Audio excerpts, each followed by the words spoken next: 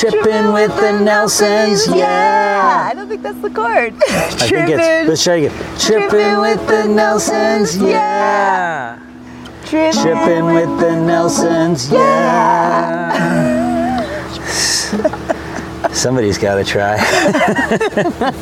I'm just like giving up on guitar playing. I just look at my phone. I just go to these beautiful places and look at social media. I write in my journal. I read a lot. I am a little homesick, I have to admit. It might be because my guts have been fired up for the last like 9 days or something. So whenever that happens, I get a little like missing. But I miss my friends and my family and our amazing lives. We love you guys. Thanks for watching our podcast. Yes. But I wouldn't trade, I'm so stoked to be out here, and I don't mean like I need to go home. I just mean part of being away, it's beautiful to miss home. Mm-hmm. Yeah. A lot of these people who live here, where we're coming from, Lago Atitlan, I don't think they miss home. I think they love it here more. And that's why they make homes here and live here. Oh, yeah, the expats and stuff. We got some traveling hippies in San Marcos La Laguna. The style. It's kind of confusing because it's like a real hippie vibe. They're doing like light healing and abdominal massage, Mayan abdominal massage, and taking the cacao and doing the yoga and dancing with fire. And to that, I associate peace and love values. But then you see these people dressed up in these like Burning Man outfits, half a shaved head and like a robe with just like a bra on, or everyone has leopard skin pants, and they're like haggling so hard, so rudely with the Guatemalans for like a ride in their tuk-tuk or whatever, or in their boat, or like, and they'll just throw the stuff down and be like, I don't even want it anymore. And it's just like shocking to Jamie and I. Yeah. And you know what it reminds me of? They all have the same style and attitude as Russell Brand in Get Him to the Greek. That's a perfect example. They all are like celebrities in their own minds. They're dressed like that, and they're rude. Yeah. But I'm sure they're not always rude. And I'm sure that that's not everyone. This is like, this is our 3-day or 2 times going into the town. But what we do notice, which is apparent, is that the Guatemalans we're dealing with in business are tired and like don't even have time to deal with us unless we're spending some money. They don't have a hello. And that's not true of all of them either. We just noticed like kind of like an attitude, and then we saw that we're like, oh, no wonder, because Jamie and I are walking around like, hey, Buenas tardes, like the 2 happiest go lucky. The Nelsons have arrived, and anyway, it's just a really interesting juxtaposition, and a way it was explained is that there's so much more available now in Guatemala. Like, we're getting probiotics, kimchi.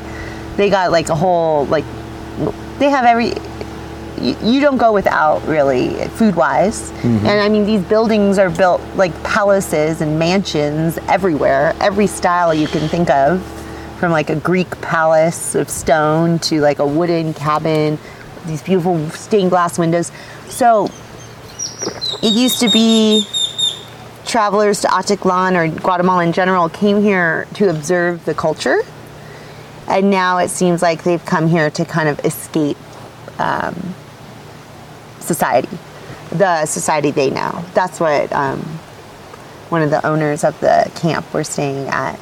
They said they also saw a big change in the overlanders, probably since the internet came out, because now it's really easy, or the overlanders, the people driving their cars in, because holy cow, maybe JB should talk about what that's like, driving your car into Guatemala. Oh, it's hectic. Yeah. We did go to Chiapas too, but we can talk about that some other time. Well, we could backtrack to Chiapas. Yeah, when we left Chiapas to get into Guatemala, the border crossing was a wild. It was a little tricky trying to find the offices where we had to get rid of there's a thing called a temporary import permit in Mexico that you have to have for your car. You get when you come in, if you're staying for over a week or something, if you're going to mainland Mexico. Either way, you have to cancel it officially when you leave the country, or it's big trouble. So we had to find that office and then go through all the immigration and all that kind of stuff again from leaving Mexico. And this is 3 or 4 kilometers short of the actual border. So we kind of missed it, even though we were looking for it there. Had to come back. Then we go up to the border, and I have this blog thing I had been looking at that made it all seem really easy. So it said, when you get to the border, the road Y's, go through the left that looks more hectic. And it's like this tarp tunnel, very unofficial. We squeeze into there, and it's like a market that's kind of like a Tijuana market or something, just completely crowded with people selling stuff behind their doors and behind their tarps as well as on the street. Just wild. And somewhere in there, as you keep going, eventually you start seeing people and you're like, okay, we are at the border crossing. And then we did all that stuff. Yeah, it's like Venice Beach on steroids. Yeah, you can buy anything. Shoes and umbrellas and Mexican blankets and it must the be, cell phone cases. You can really get a lot of cell phone cases in Mexico. Is it a trade thing? Like, why does Guatemala have everything and Mexico has like half of what's available? Like, probably because they make it there. In Guatemala? In Mexico. Oh, so they're shipping it all out? Yeah, maybe. I don't know. It's so confusing. Like, you get over the border and you're in like rich man's land, which seems ironic. I mean, as it's not rich man's land, but it's like full of shit. Like everything you ever wanted. Maybe because so many expats live in this town. I mean, this is the only place we've been in Guatemala on this trip. I'm just talking about like the stores we drove by of the things they were selling. Every single booth of anything you ever needed, you know? And their Toyota trucks, so fire. The Toyota scene in Guatemala is amazing. It's teenage my fantasy world. Still amazing, but they take nice care of their trucks, and they have 9 out of 10 cars is a Toyota pickup truck. Yeah. From like mid 80s to mid 90s, and they're just beautiful. Yeah, they're chromed out. They're like shiny. There's a car wash on every corner. It's so funny because we're like, oh my goodness, we really need a car wash. But we're also chasing the sun, you know, so we didn't get one yet. But we're really hoping this tradition of a car wash on every corner continuing when we go south, because we're planning time to get our truck washed. We passed a million opportunities on our drive from the border to here, but we're always kind of on a time crunch. Tomorrow, we're going to have plenty of time. Yeah. But on the way here, I saw a million places, stores that sell oil and coolant and that kind of stuff. And if you buy your oil there, they give you a free oil change. And then there's also businesses where they wash your car and change your oil. Yeah, so we're really hoping for that. Tomorrow, I'm hoping for a car wash / oil change that's right next door to some street food. Yeah, that sounds good. And you know, the Guatemalans are still rocking the cool grill where they got all their teeth lined in gold. I love it so much. I have always wanted that because, you know, if you know me well, you know my first front teeth cracked out like almost 9 years ago now, and I was like, I'm going Guatemalan style. But I haven't had the bravery to really rock the gold teeth, and they just give you this big bling and smile, and it reminds me of their Toyota trucks all chromed out, and basically all their colorful outfits. And Guatemala, it just feels like really cool to be here. But did you tell them about the brakes? So after getting across the border, then it's just like 1-lane road, occasionally dirt, but usually paved pretty nicely actually, but a narrow 1-lane road through like gnarly deep canyon, like a gorge, for 3 hours probably, kind of still climbing. We've been in the mountains for a while. And then we start going downhill. It turns into a 4-lane freeway, and it's steeper than almost any downhill road I've driven in America as a freeway. Like, it's Cuesta Grade, maybe steeper than Cuesta Grade going south. And it just goes for miles like this, weaving super steep, and they had to make it 4-lane road. I'm sure of it, because so many semis are losing control on this thing.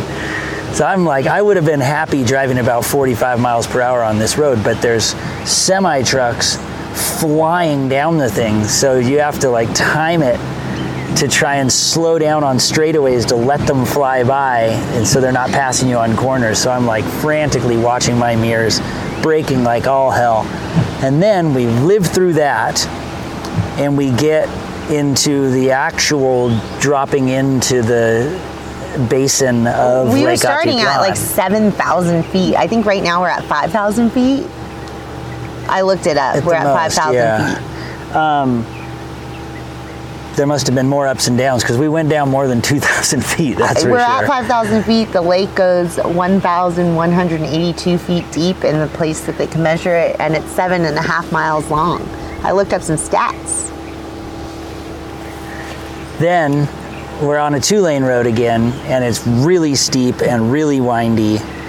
And so I feel like I've been hammering the brakes for like 4 hours at this point.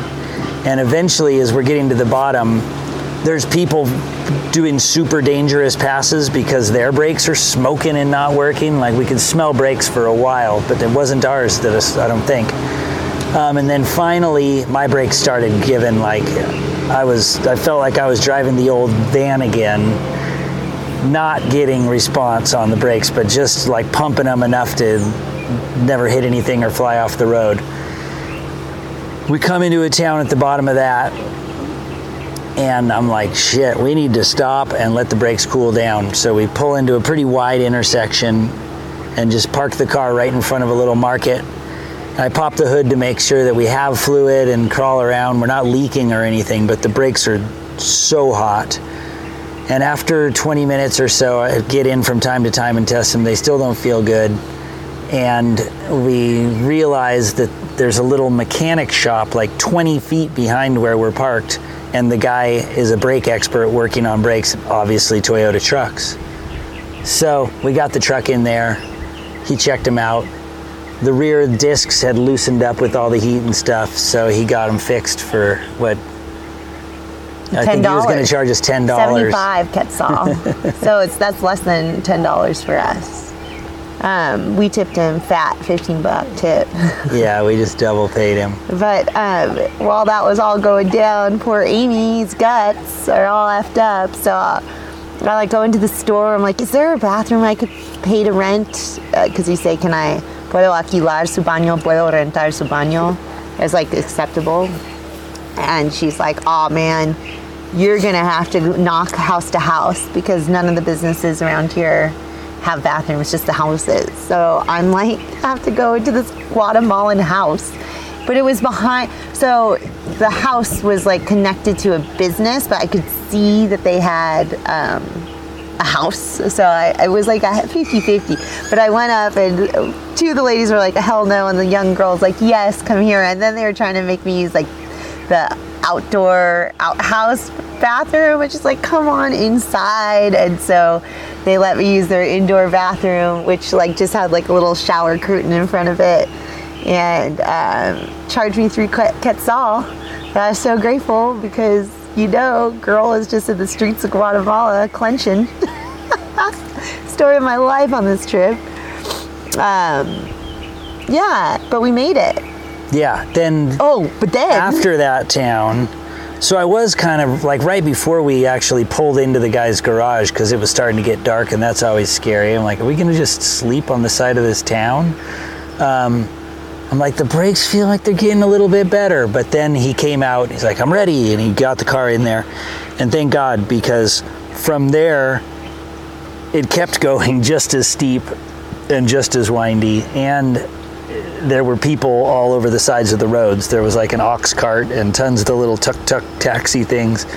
It was hairy. So thank goodness the brakes are fine. It cost $20. Yeah, but it was cool because like everything was candlelit. Oh yeah, then we get down into the lake basin and have to go through 2 little towns, but the power was out. And what was it, Friday night?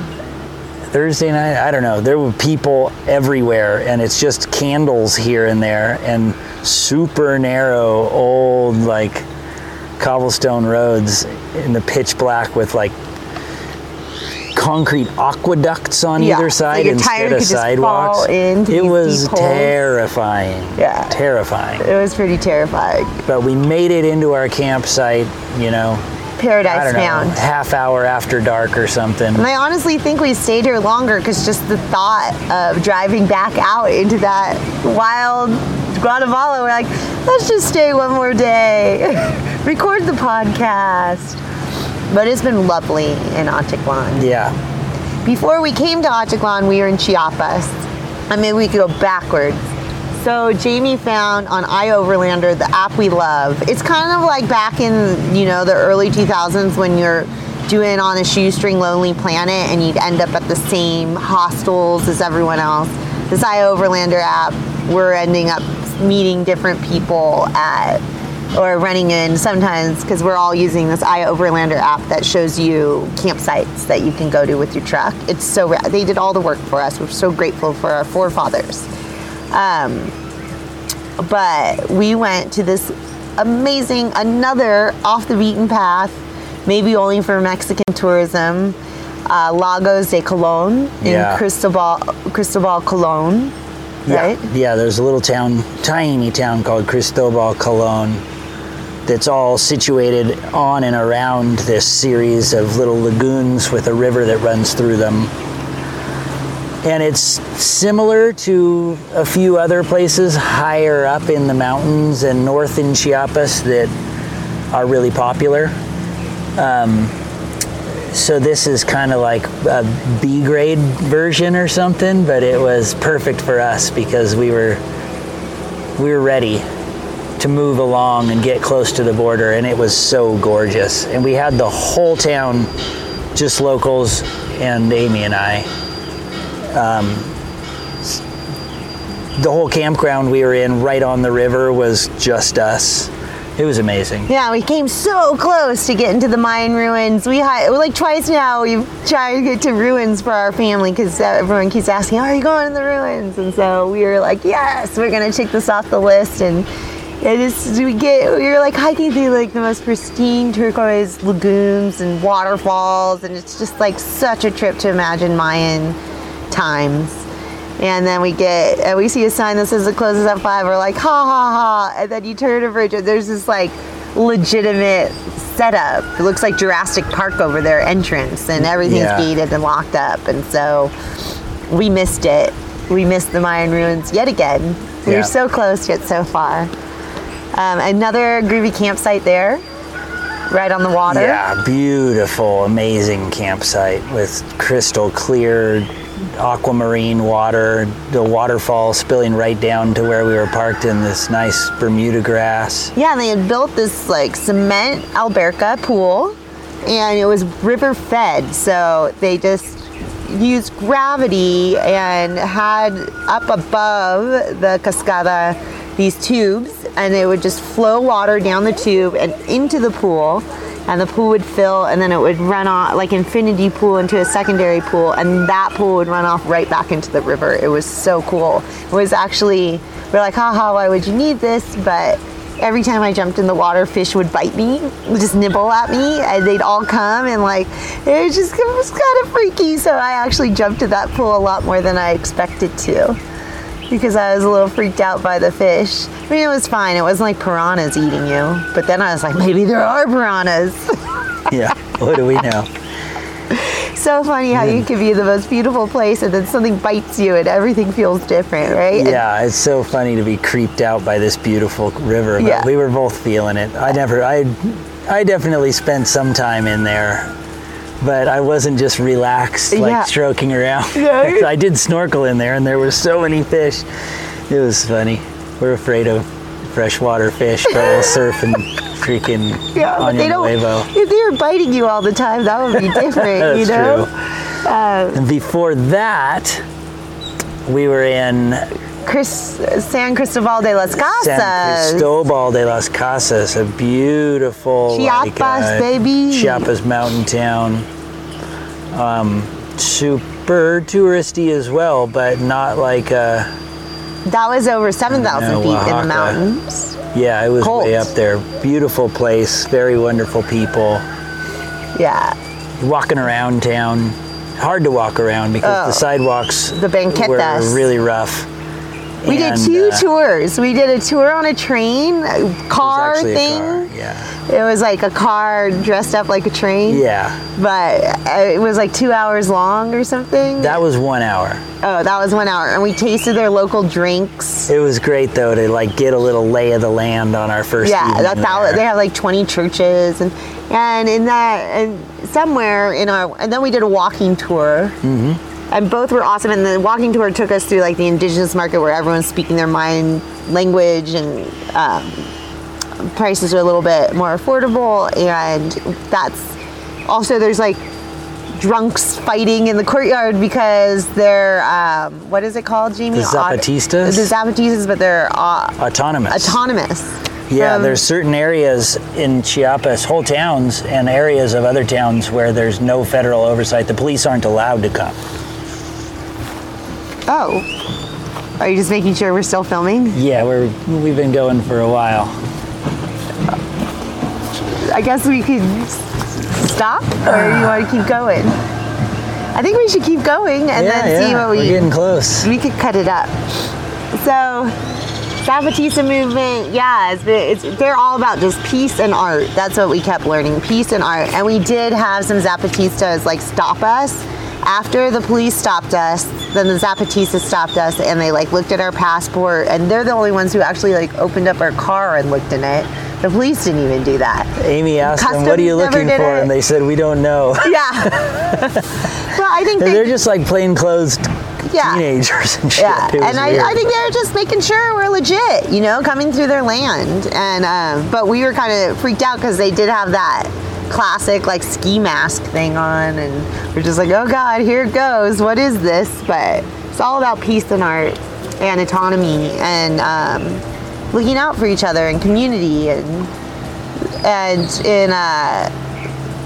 in Cristobal de la Casa, San Cristobal, you could eat bread. Like they're just about coffee and bread and cacao and Coca-Cola. #1 Coca-Cola. Yeah, the people of Chiapas drink more Coca-Cola per capita than anyone else in the world. There's a major manufacturing plant there in Cristobal de Colón, and they have water rights to 300,000 gallons a day. And sometimes the whole community will run out of tap water, but the Coca-Cola plant never does because they have priority to it. Yeah. And when they first